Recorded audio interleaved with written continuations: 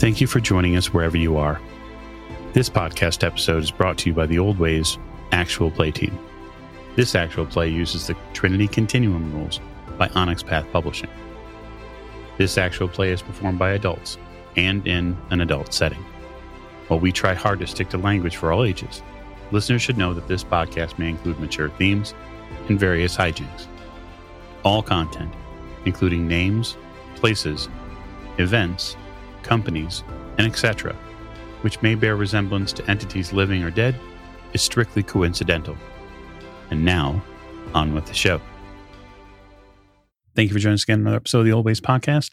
I am normally your keeper or handler, Michael Diamond, but tonight we're going to be playing in the Trinity Continuum. Specifically, we're going to be kicking off our Aberrant game. And so to do that, I'm going to hand it to James. James, take it away. Thank you, guys, and welcome to our first inaugural Aberrant game. I'm looking forward to getting this underway. But first, we need to know who is rolling at the table. And so, to my proverbial right. Hi, this is Jake. I'll be playing Granite, combat specialist. Awesome. I like that name. Next to Jake.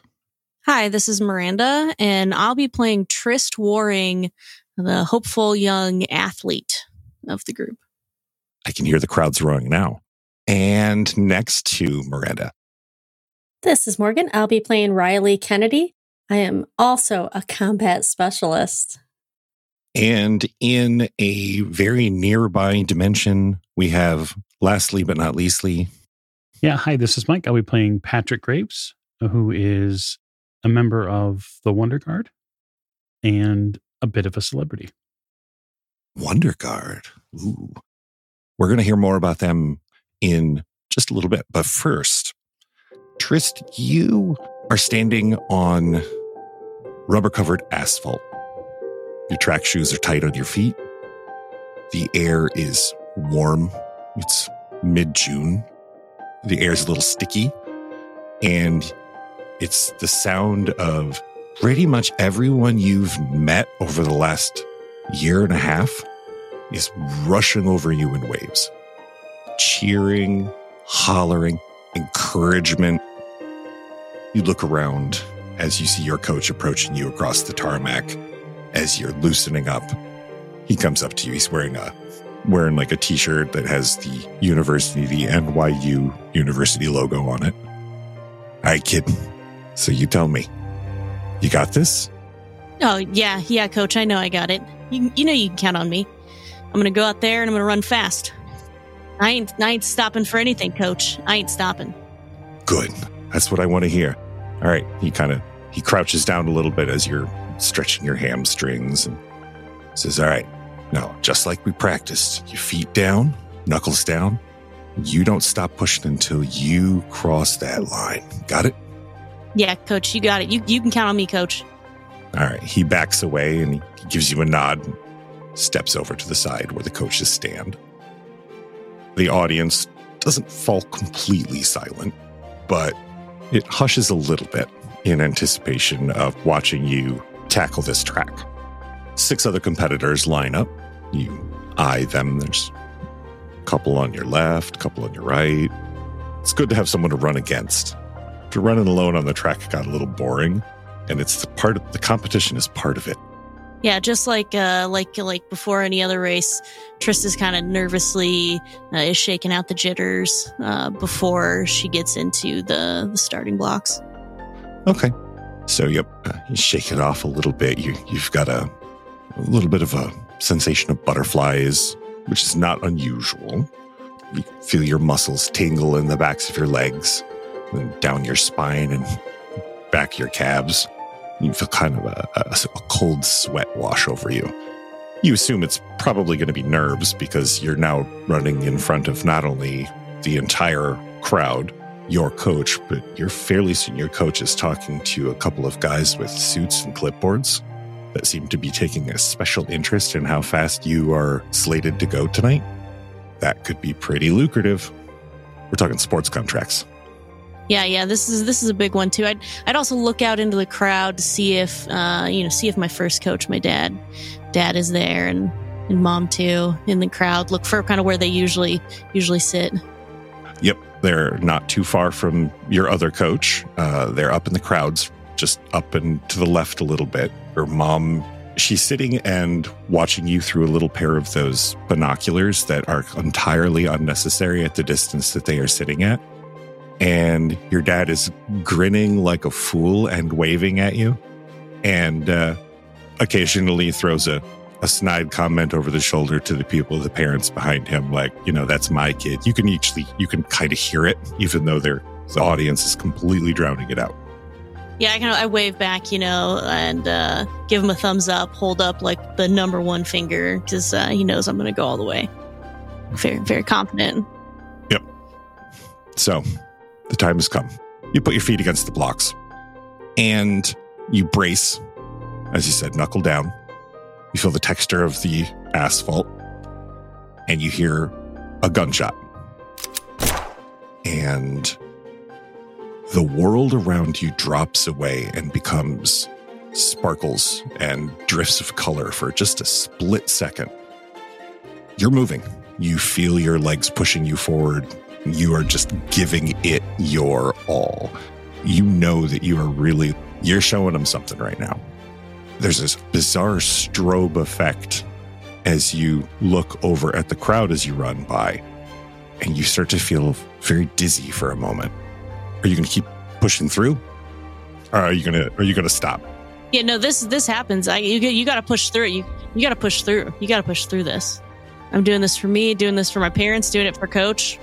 All right. So rather than slow down or give in like, quitters do, you dig your toes into the turf and you push just a little harder. You push with something that you didn't know was there, and you feel something inside of you change. It feels like that cold wash that went over you on the outside now blooms from the inside, from like your spine outward up into your brain. It doesn't slow you down. In fact, it makes the world tilt just a little as you figure out that you could go a little faster. In fact, whatever that is, you could push a little harder. You could show them a little more. Oh, yeah. If I feel like there's a spot deeper that I can dig, I'm going to show off. This is my moment. You start to show off. You dig as deep as you can. You really give it everything. You're going to get those sports contracts. You're going to get the sponsorships. You're going to go to the Olympics because no one out here is as fast as you are. And that's when you hear it. It sounds like a rifle shot, only louder, like 100 times louder. Involuntarily, your hands go up to your ears as the runners next to you, ahead of you, behind you, you're having a hard time placing where they're at, fly away from you like leaves in the wind. They literally tumble away from you like balls of crumpled up paper bouncing off of walls and out into the crowd. And the track is gone. It's now dark. The air's not as warm.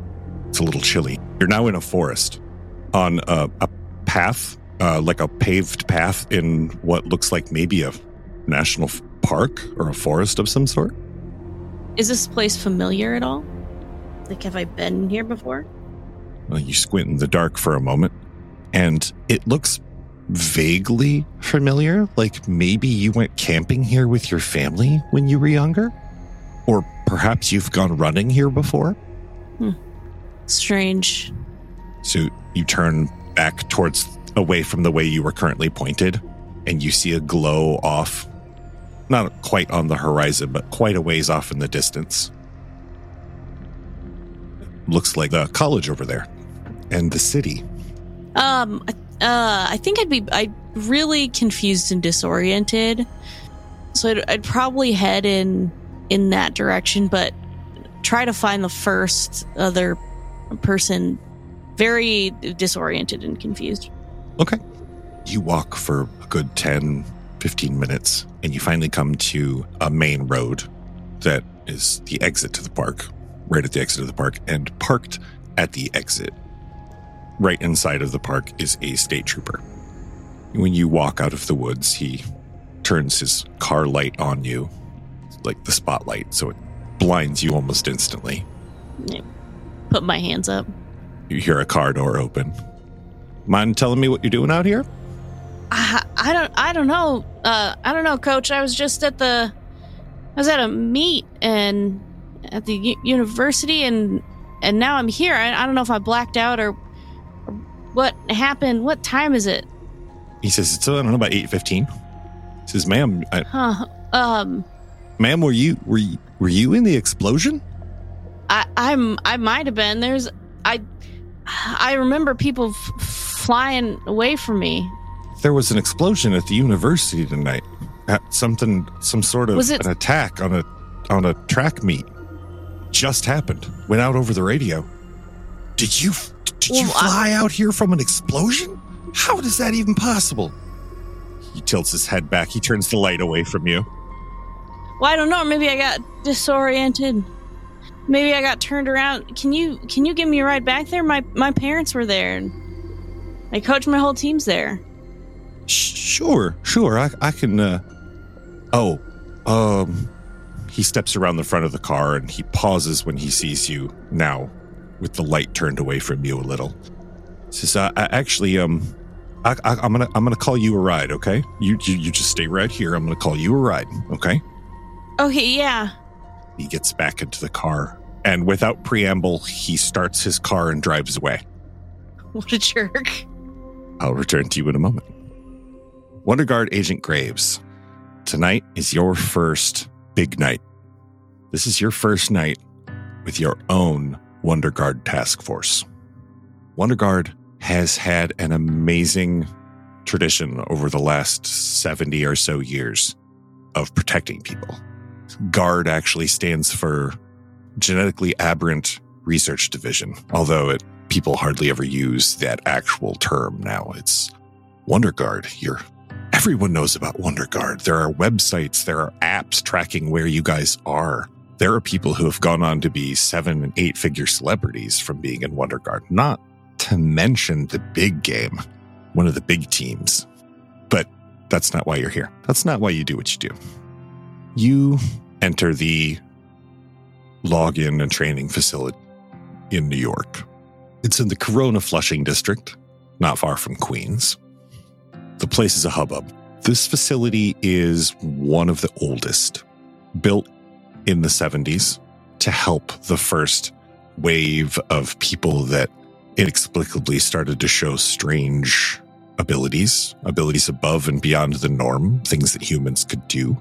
A lot of the early generation, as you walk through the building, you see pictures of some of the first agents, some of the first WonderGARD that went on record as being available to not just the wonders who are emerging, who are scared, who are, let's face it, dangerous, but also to the baselines that are not, they don't have powers and they don't have anyone to protect them from scared people who do. And that's where your job has come in with WonderGARD and your newly formed task force. You get to your locker, you put your equipment away, a vest made of Trilar, a new kind of polymer Kevlar created over the last couple of years. You close your locker and look about. The office is a hubbub, always things to be done. It's not your first time in a WonderGARD office, for sure. It's a large multi-floor building. Some is administration, some is dispatch, and some is transfer. There's very little holding here. Holding is usually done in safer facilities, other places. And there's no imprisonment. There's just rehabilitation. How many people do I figure are here? In this building, in this WonderGARD facility, probably 350 people. Are they all special, or are they administrative baselines that... A lot of them are administrative baselines. A lot of them are what are known as baseline liaisons, which are people who seem to have not exactly a level of a wonder level of ability, but there's something about them that seems to put them above other people. Not that they're better, but just that they excel in certain areas. WonderGARD looks for the best. Even a possibility of a person being a wonder, they'll give them a job if they seem to be useful. There's no shortage of work, especially in the New York facilities. And then, of course, there are wonders. There's on staff right now about 35 wonders that you know of various levels and magnitudes. There are no building topplers here, although there's a couple of people who might be able to topple a building if they really gave it their all, but there's no ultraviolet class. Okay. That's probably good for everybody. You yourself, you think back to your training as you are going to head to your administrator's office to get your assignment. First time, you will admit you have a little bit of butterflies in your stomach because while you have been on a task force before and you have seen some shit, this is the first time that you are holding the keys, so to speak. Yeah, for sure. I've had an opportunity to obviously be on a couple of different operations at this point. You know, the guard has put me to use, obviously given my abilities, likely a few times, especially when it comes to, we'll just say newer members, sort of that seek and contain specialist. But heading up a team is a totally different situation. In the locker room and training facilities, you have gotten the nickname The Fort. And you get a couple high fives on your way by of people that you have trained with, people you've gone on missions with. Hey, Graves, good job. You going to do it out there? Yeah. You see an Officer Johansson steps out. He's a Wonder who works closely with the New York Police Department as the WonderGARD liaison. He himself is not a police officer, but the police do have to utilize your services, especially in the New York area, quite often. It's an unfortunate truth, and it does cause some controversy, but they are not equipped to handle a scared Wonder. Yeah. Or worst case scenario, a terror. Yeah, no, I'm sure that everybody understands that, you know, the guard can't supplant, you know, the locals. That's something, you know, that we don't want to turn ourselves into a military force. You had an entire class about the sticky PR situation of the world right now. Johansson steps out and he knuckle bumps you. Hey, Graves. What are we doing? Oh, not too bad. I'm up to my eyeballs in the 4 coming back, but I tell you, it's like working with adult kids. I wish I could see the world through their eyes. That's amazing.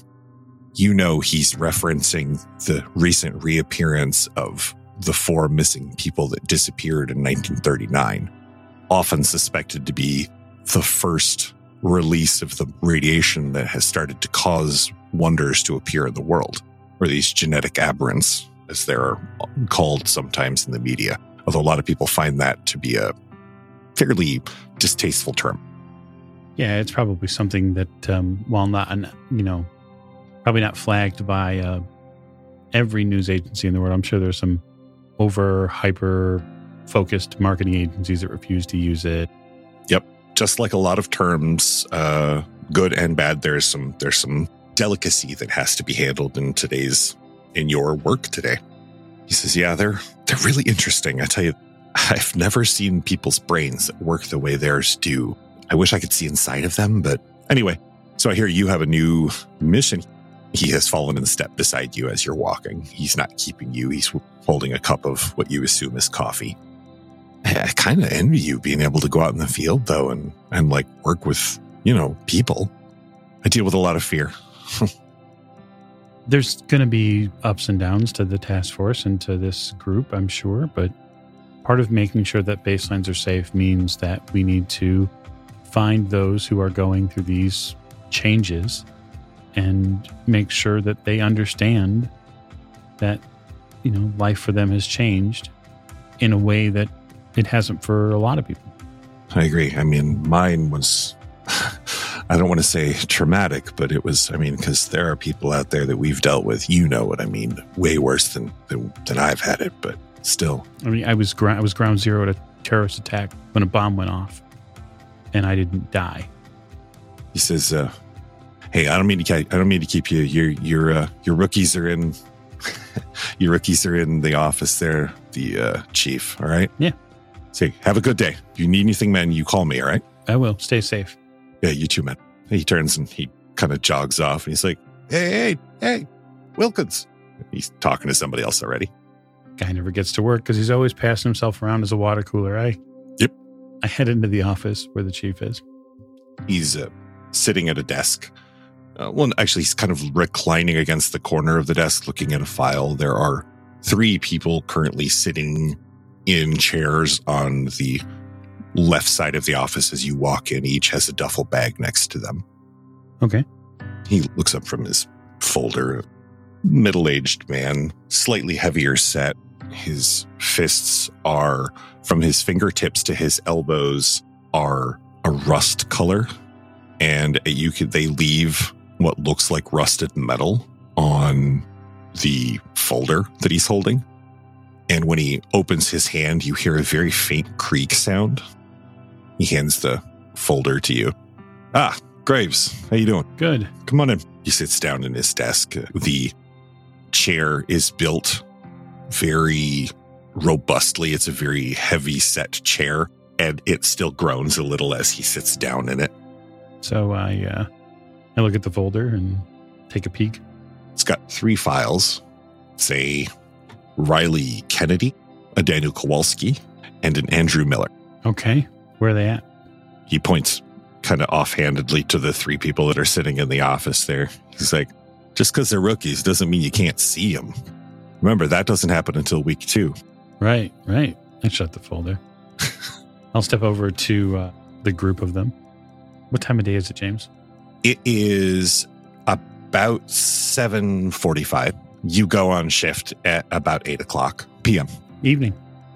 Morgan and Jake, describe yourselves, please.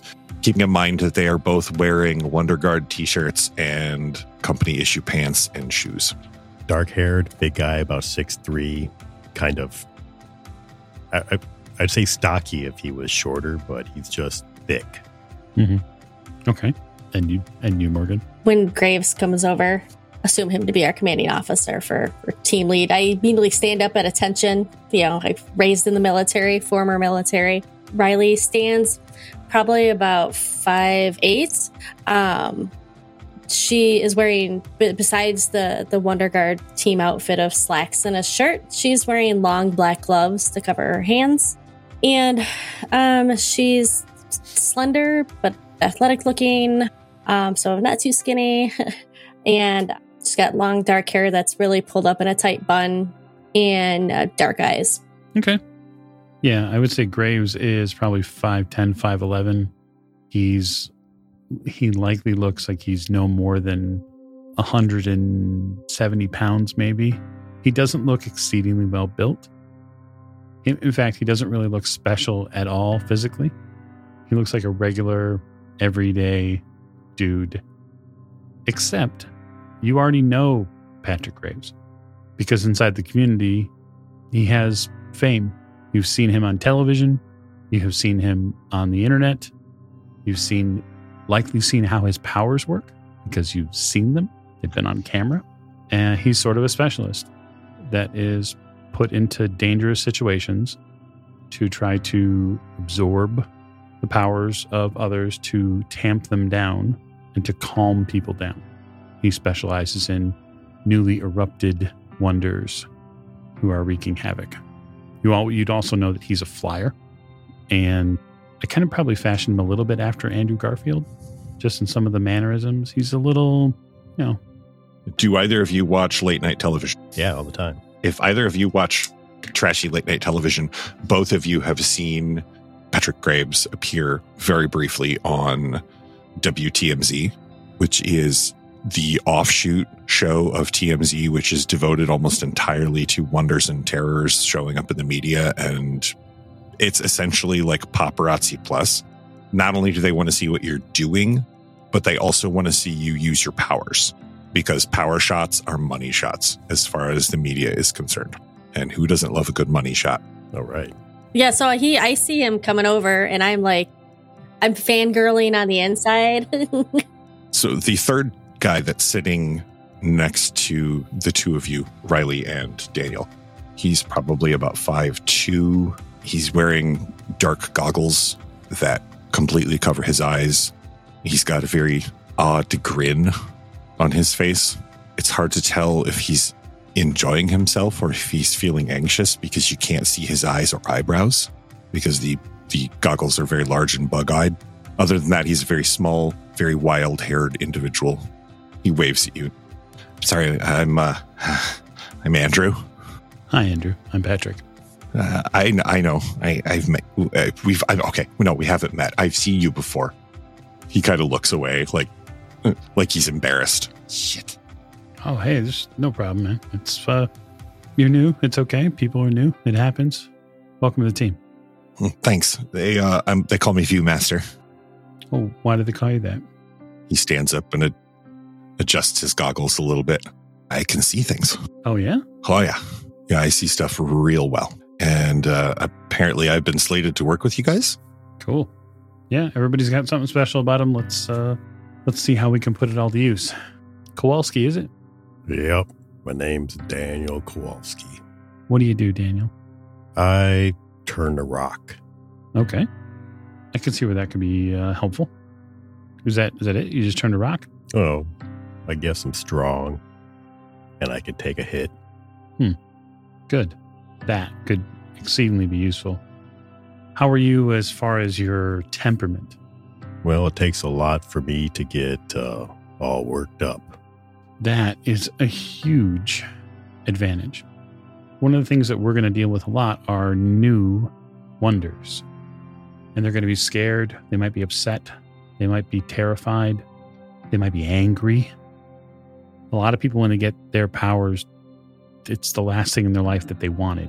So it's important that when they consider reaching out with their powers, we don't take it personally. Yeah, I just want to help. Great. And Riley, sort of, you see him look through the paperwork. Sorry, what was your last name? Yes. Kennedy. Okay. Kennedy, what do you do that makes you wonderful? Oh, I don't know if it's wonderful, sir. But I can shoot ice. Okay, so you can manipulate elements, that being ice or water. Yes. Particularly when I get stressed out, it's more ice.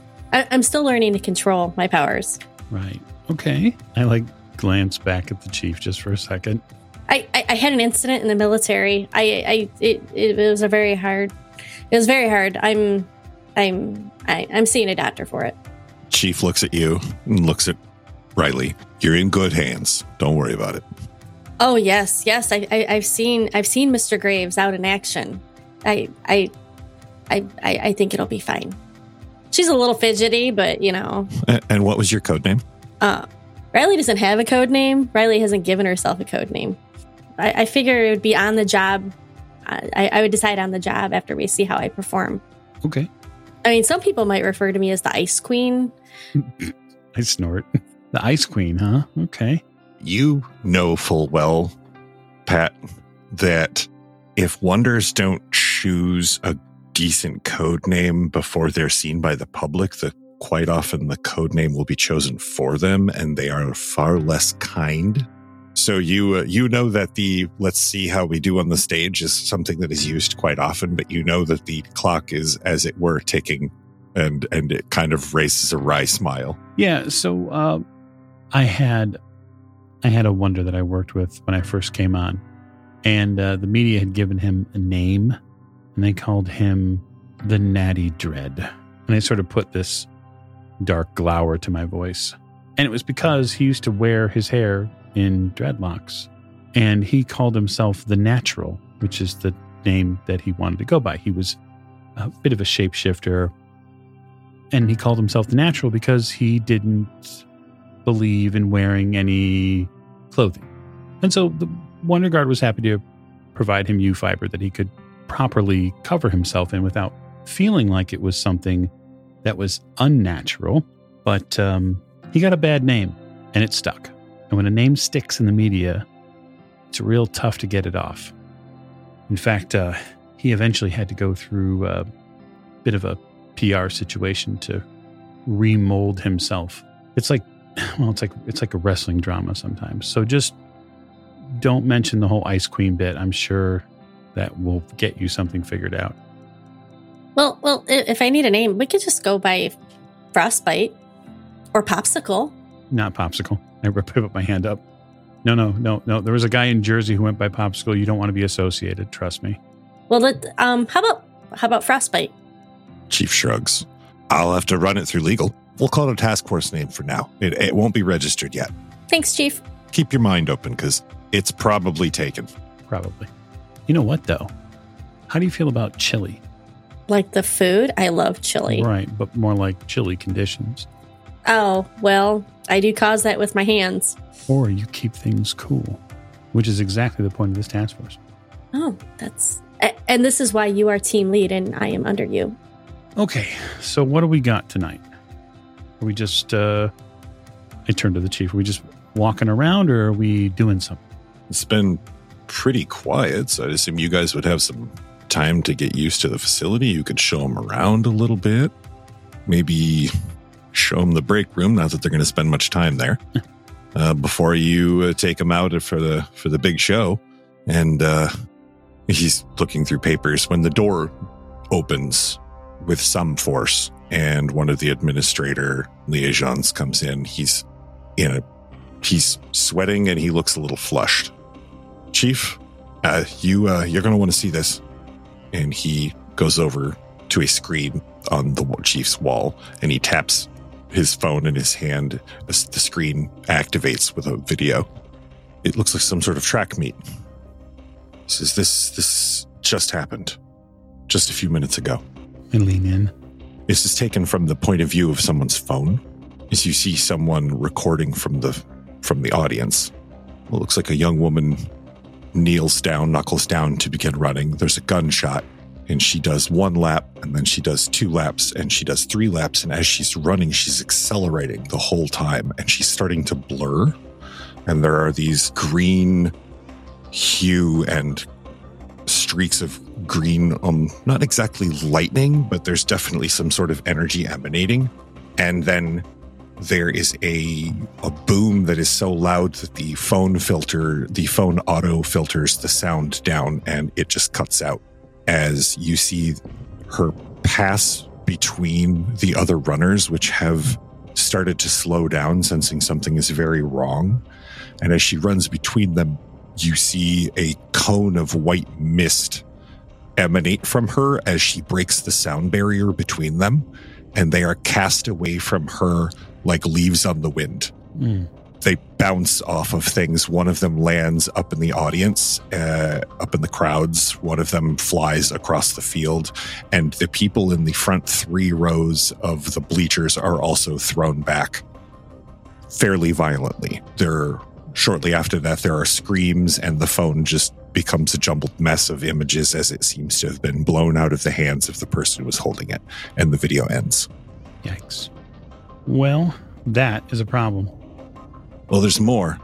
We just got a call from upstate New York, and there's a very confused young athlete in a park up there who has no idea where she's at. The local officer says that he's got the situation under control for now, but that we should send someone as quickly as possible. Yeah, that local PD's got no idea who's got it on his hands. Or if he does, he's probably too scared to admit it. That is not uncommon. Okay, so we need to get upstate. I look around. You ready? Chief says, well, you got a couple options. What do you want? You want ground? Air? Air is probably going to be fastest. We can drop you off with the resources to allocate a vehicle when you get there. Yeah, let's do that. We need to get our people there, and since not everybody can fly, let's make sure we all go together. All right, it'll be waiting for you on the helipad on the roof. Fantastic. All right, we're wheels up in 5 then. Grab whatever you need. Andrew, he picks up his bag and adjusts his goggles. I didn't think we'd actually be going out in the field tonight. Wow. Okay. Guys, I feel like I'm going to throw up a little bit. Let's go. And he kind of he scurries out of the room. No, he's eager. I head out of the room and make towards the elevator, which will lead to the helipad. I yell after Graves, I'll be right behind you. I just have to use the restroom. And I run to the first restroom on the way to the elevator. So I drop my bag that I'm holding, and I like look in the mirror, and I'm like, you can do this. You can do this. This isn't like overseas. You can do this. Why did you make such an ass of yourself in front of your new CO? Oh my God. You can do this. Are you leaning forward to talk to yourself intently in the mirror? Yes. Like I'm giving myself my own pep talk, just like my therapist taught me. Give myself my own pep talk. This isn't like overseas. You aren't going to cause a problem. It'll be fine. Nobody's going to die. Hopefully. Gents, as you head towards the elevator, you hear a strange kind of metal groaning in the pipes sound from the hallway as Riley comes shuffling out of the bathroom fairly quickly. Hey, Riley, good to go. As the door closes, you catch just a hint of what looks like a fairly large waterfall that has frozen from the tap of one of the sinks and is puddled on the floor some and has frozen as well. Yes, sir. I am good to go. I'm more, she appears more put together now than she did about 5 minutes ago. Oh, yes. You can see her breath on the air. That's, by the way. Oh, okay. I nod, understanding that, she's probably a little bit anxious about what's going to go on. So you all get onto the elevator and head up to the helipad. You find a chopper on the roof, a helicopter already fueled up, the blades already starting out, and a pilot behind the stick. He gestures for you and the door opens. Another person in back wearing a WonderGARD uniform gestures for you guys to climb in. Climb in, make sure everybody's comfortable, and remind them to put on the harnesses because, unless you can fly, super helpful to stay strapped in. Andrew buckles himself in 2 or 3 times because the first 1 or 2 don't really take, and then he finally gets it proper. He's sweating a little bit, but the grin hasn't left his face. He's enjoying himself, but you can tell you've seen this before. That's that kind of clown bravado. He's terrified right now. Sure. So what I'm going to do is try to focus him up a little bit, and I'll say, all right, so what I need you to do is focus on heat trails. They're likely going to have left a fair amount of ripples in the thermographic range, I would imagine. Oh, okay. Yeah, I can see thermal. Not a problem. Yeah, thermal's easy. He tilts his head just a little bit. There. Yeah. Okay. Just show me where she passed. Show me where they passed by, and easy peasy. Once the other 2 clamber onto the chopper and buckle in, the Daniel doesn't seem to be in a particular hurry. He ambles up in, and I assuming lets Riley go first. Yeah, not because he's polite, but just because she's faster. Yeah, he usually brings up the rear. Right. So once everyone is on, the helicopter makes that telltale whine as it powers up. The rotors really start doing their job, and you lift off.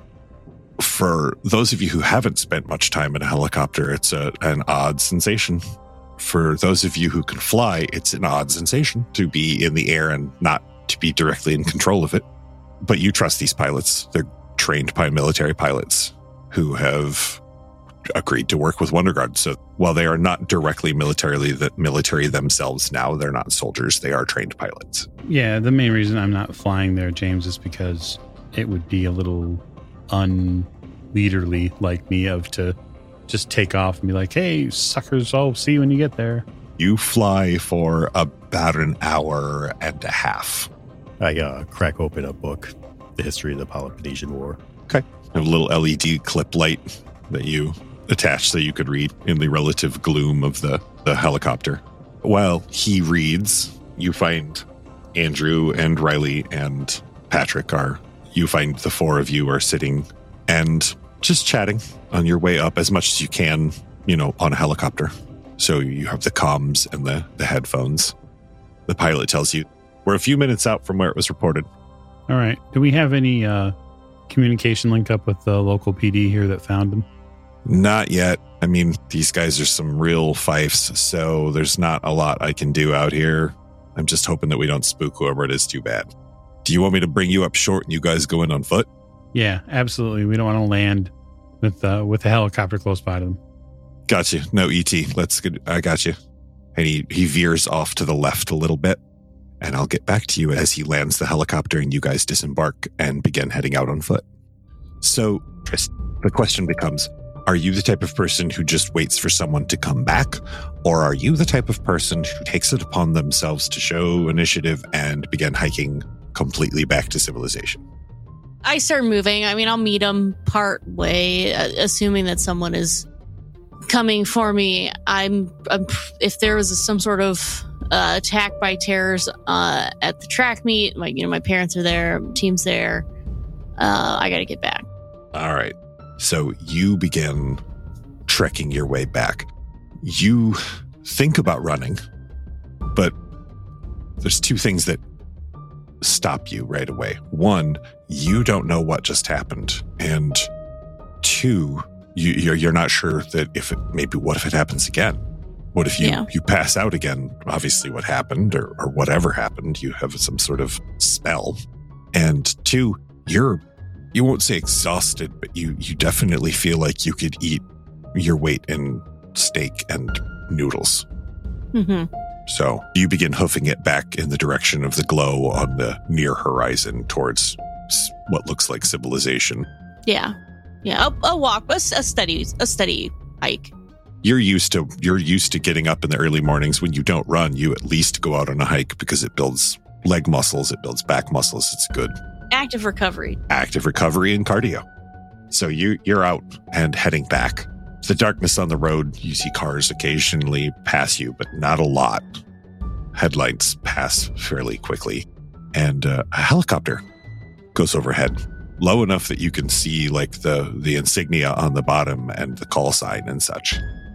Well, they're probably heading to the track meet if there was just an attack there. You would think, but it seems like they're actually heading away from civilization. Oh, huh.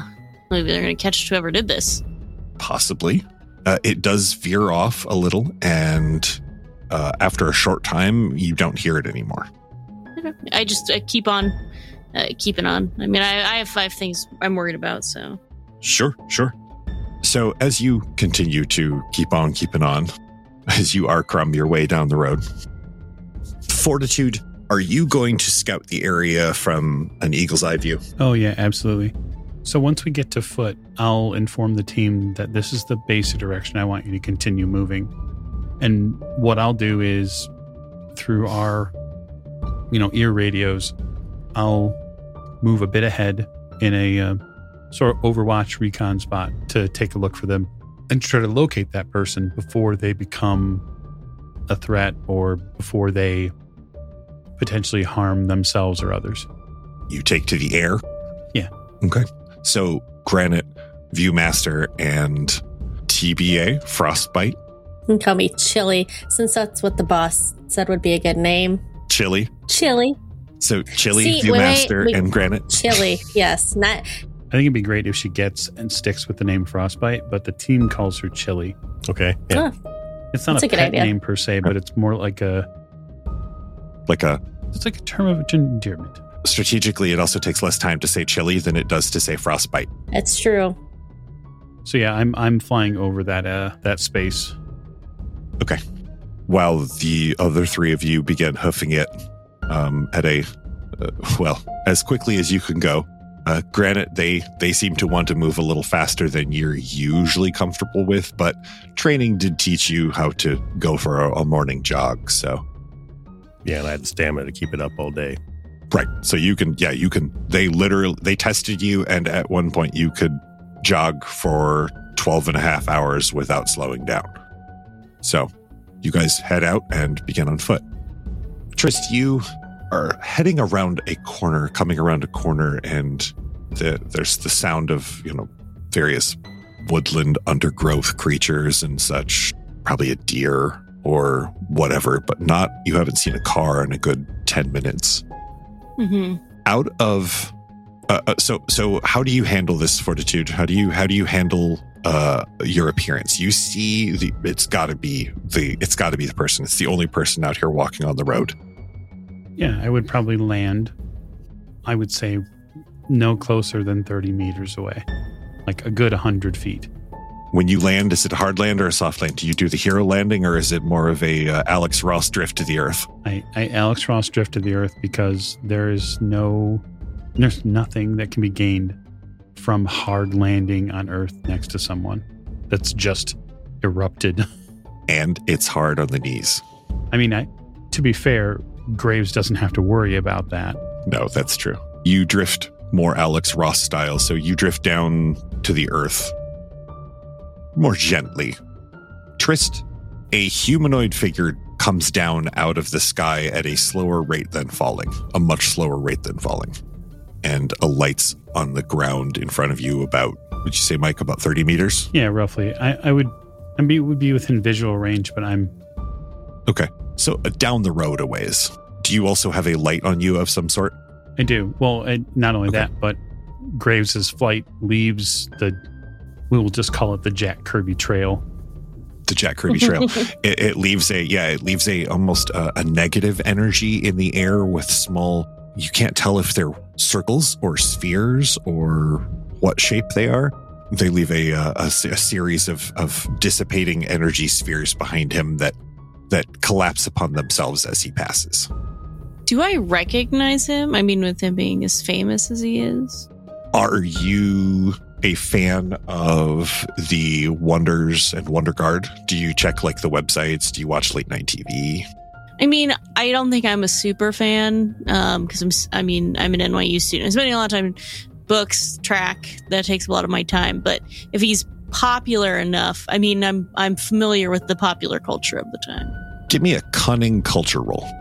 I don't live in a cave somewhere. I am a college student.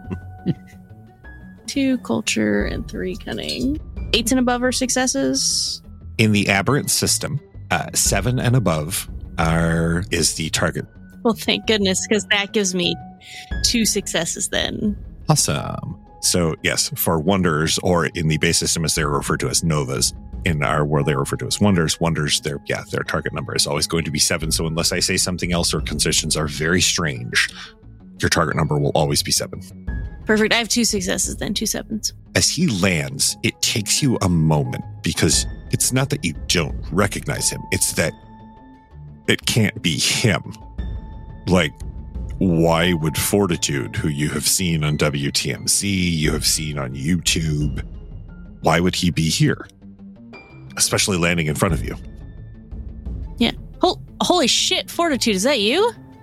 I keep a reasonable pace, right? I keep walking towards this person and sort of slowly, not put my hands up per se, but I have them out at my side. I visually show that I'm not carrying any weapons, and I'm generally I have an affable nature about me. Fortune, if you're here to help, the school's that way. Something happened there. We gotta get there. I mean, you could fly me there or something. My parents are there. I don't even really remember what happened, but I'm here, and I think police said I maybe exploded here. I don't know. Yeah, let's talk about that. I keep moving towards her. I slow pace a little bit as I get closer. I probably keep a good, we'll just say 3 meters of distance between me and her physically. You're staying defensive, but not openly defensive, as in like you're expecting her to explode. You're more of just a cautious, friendly, like, hey, let's talk. But at some point, like, she might notice that I'm clearly not getting too close to her. No, we can't stay here and talk. We gotta go. My parents could be hurt. You know who I am? Well, yeah, everyone knows who you are. You're Fortitude. I'm not here because of the school. I'm here because of you. Fortitude, make me a intellect medicine roll. Okay. She is on the base level of it. She is in shock right now. Right. Her body has just consumed a massive amount of energy, and it you know that's not uncommon, especially the disorientation, the shock. Okay. So I'm going to step a little closer because obviously she's gone to try to expel a lot of the whatever's left inside of her. When you approach her completely, you also notice that in her shock, she has not noticed that she is no longer wearing shoes. She is barefoot. The very bottoms of her feet have developed this darker, it's not exactly a callus, but it seems to have developed almost a metamaterial, and that there are green veins of just very faint crackling energy up her legs from the bottoms of her feet up her calves. Yeah, I'm imagining her hamstrings and glutes are going to hurt like hell tomorrow. Absolutely. You can see them. They're glowing slightly. What? I'm sorry. You are? Trist Waring. I run track for NYU. Yeah, you do. So listen. The other three arrive right about now. You guys, Riley and Daniel and Andrew behind are now arriving at a jog. Andrew and Riley are slightly winded. Granite, not so much. No, Daniel, not so much. I'm going to attempt anyway to continue to calm Trist down with well, let's just say some simple understanding, which is the people at the school are going to be okay. There's emergency services dealing with them right now. What you and I have to come to an understanding about is that you were running track there, and you are now here, which is why I'm here. What do you mean? I couldn't have ran all the way out here. You know, under normal circumstances, that's correct. But under extraordinary circumstances, one might say wondrous circumstances, you could. I think this might be a good point for Trist to look down and finally see her legs slightly glowing. Yep, fantastic. She hadn't noticed it yet. And now that things are kind of coming to and I've expelled whatever exhaustion and lunch was inside me. And now that you're actually looking at them, you realize there are small, not veins, but they look a little bit like veins with this pulsating green energy. And your Achilles tendon and your calves have these all the way up the backs of your legs. Yeah. If Trist wasn't already doubled over from puking, she would fully collapse, but she just kind of goes, sits back, knees bent, elbows on knees, head in hands, and goes, I want to say completely into shock, because pretty much if this is true, every aspiration that I have, what I've been working for, is gone. I'm not going to the Olympics. I'm not going to be running track anymore. Yeah, everything that I have is gone. So having some sense of that, given that she's an athlete and given that she's now a wonder, I think that's what I'm going to do as far as trying to use a sort of calming presence on her, even as she's sort of doubling over into catatonic state, and use it as an example to the team of how try to talk people into getting out of the space that they're in and back to a facility so they don't hurt anyone or themselves. Andrew he's staying towards the outer edge of the group of you, and he takes his goggles off and he's looking up and down the road and across the countryside. He seems to be checking things, letting you guys do your thing. He kind of mumbles to Riley, I'm not really comfortable with this part. I'll be over here. She just kind of glances over at him. As they were jogging over, she had taken her gloves off and put them into her back pocket of her outfit, just in case some additional assistance was needed. Okay. You are crouched down next to Trist, their Fortitude, when Frostbite and Granite show up. Trist, you see through the just flow of tears and the kaleidoscope of things that are cascading through your brain as your brain desperately tries to find something solid to cling to right now, because everything that you would have used to think out to cope with before is now part of the problem. You can't think about track. You can't think about your parents because they might be injured. You can't think about school because you just blew it up. And these other two walk up towards you.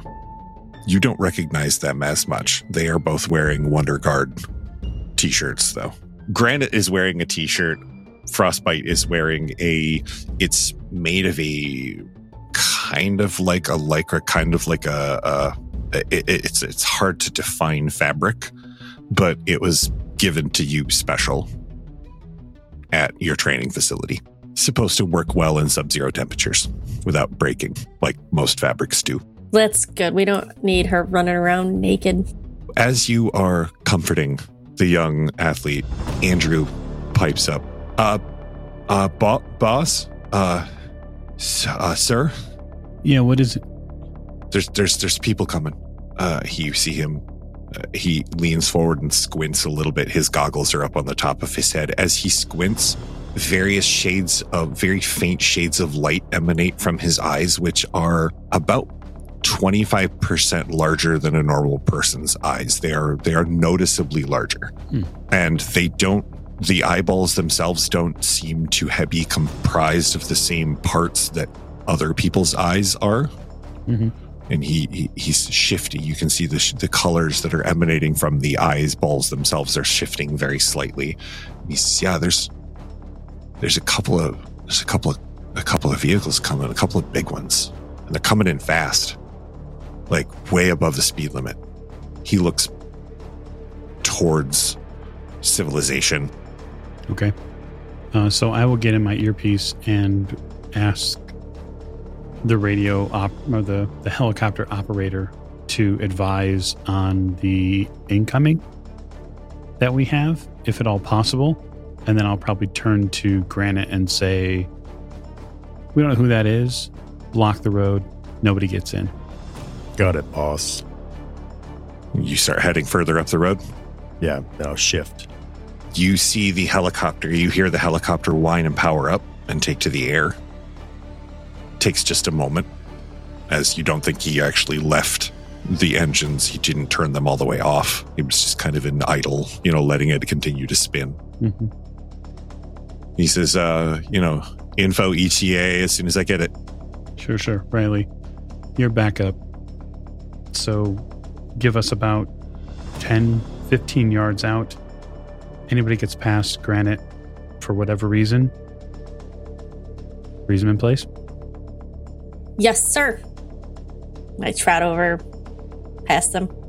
I'll turn back to Trist and say, there's a lot of people that are going to ask a lot of questions, and the guard can help you find the answers that you might need about yourself and about what's happening. So as he's saying this, you see Granite run up the road. Granite, are you fully shifting? Yes. Okay. So you guys hear his footsteps go from thip, thip, thip to as they impact the pavement. And sink slightly. Yep, and sink slightly in with each footstep. You run up the road away from the group. This is the part that you actually have come to really enjoy, that in training that you really enjoyed. You're pretty sure that you've got this. Ahead of you, roaring up the road, is a large Hillfolk pickup truck. It has the silver roll bars and the many lights across the top. You can see pieces of cloth fluttering from the top. You can't see what's on them, but you can almost guarantee it's not something you want to read. There's two other vehicles behind them. One is an SUV, and the other one looks like a cargo van, one of the old white cargo vans, and something is spray painted on the side of it. It looks like a cross made of two crossing pieces of DNA, crudely painted. The pickup truck just barreling towards you. Are you going to give them a chance to stop, or are you just going to stop them as you have trained? I'm going to stop them. All right. you are going to utilize your ability, I assume? Yes. All right, so this is your Density. density. All right. In this case, what I need you to do is roll your quantum pool, the number of dots you have in your quantum pool, plus the number of dots you are activating of your density. All right. It's 4 and 4. Now, remember, for you also have to spend, I believe it's your activation cost, which is... I believe it's 4 quantum. How many successes did you get? 5. 5. And you spend your 4 quantum points Yes. from your pool. So with 5 successes, you feel your feet sink into the asphalt with those last 2 steps. As the truck is heading towards you, you feel your hands firmly grab the front exaggerated chrome grill bar, and the rest of you can hear a violent car accident not far from you and see the headlights of this truck go askew and then go out as it hits something. It sounds like it wraps itself around a tree. In a very real way, Granite, it wraps itself around something much denser than a tree. Mm-hmm. It wraps itself around you. You feel the engine compartment as this and the steel of this front end of this truck wrap around you, and you hear things break and shatter around you as the truck just goes to pieces. You do feel the force of it, of course, but it doesn't hurt. You're stoned as it crashes around you. The other 2 vehicles come to a screeching halt, a literal screeching halt. The cargo doors open and skeevy-looking men step out with weapons pointed, and men from the SUV do the same. They don't seem to be interested in talking. They just seem to be interested in perhaps taking one of you, or maybe just putting you down. It's hard to say. But I think that is a fantastic thing to find out next episode. So thank all of you for joining me for the first episode of our Aberrant series. And I know I'm enjoying it so far. I hope you are too. Thank you very much. Have a fantastic night.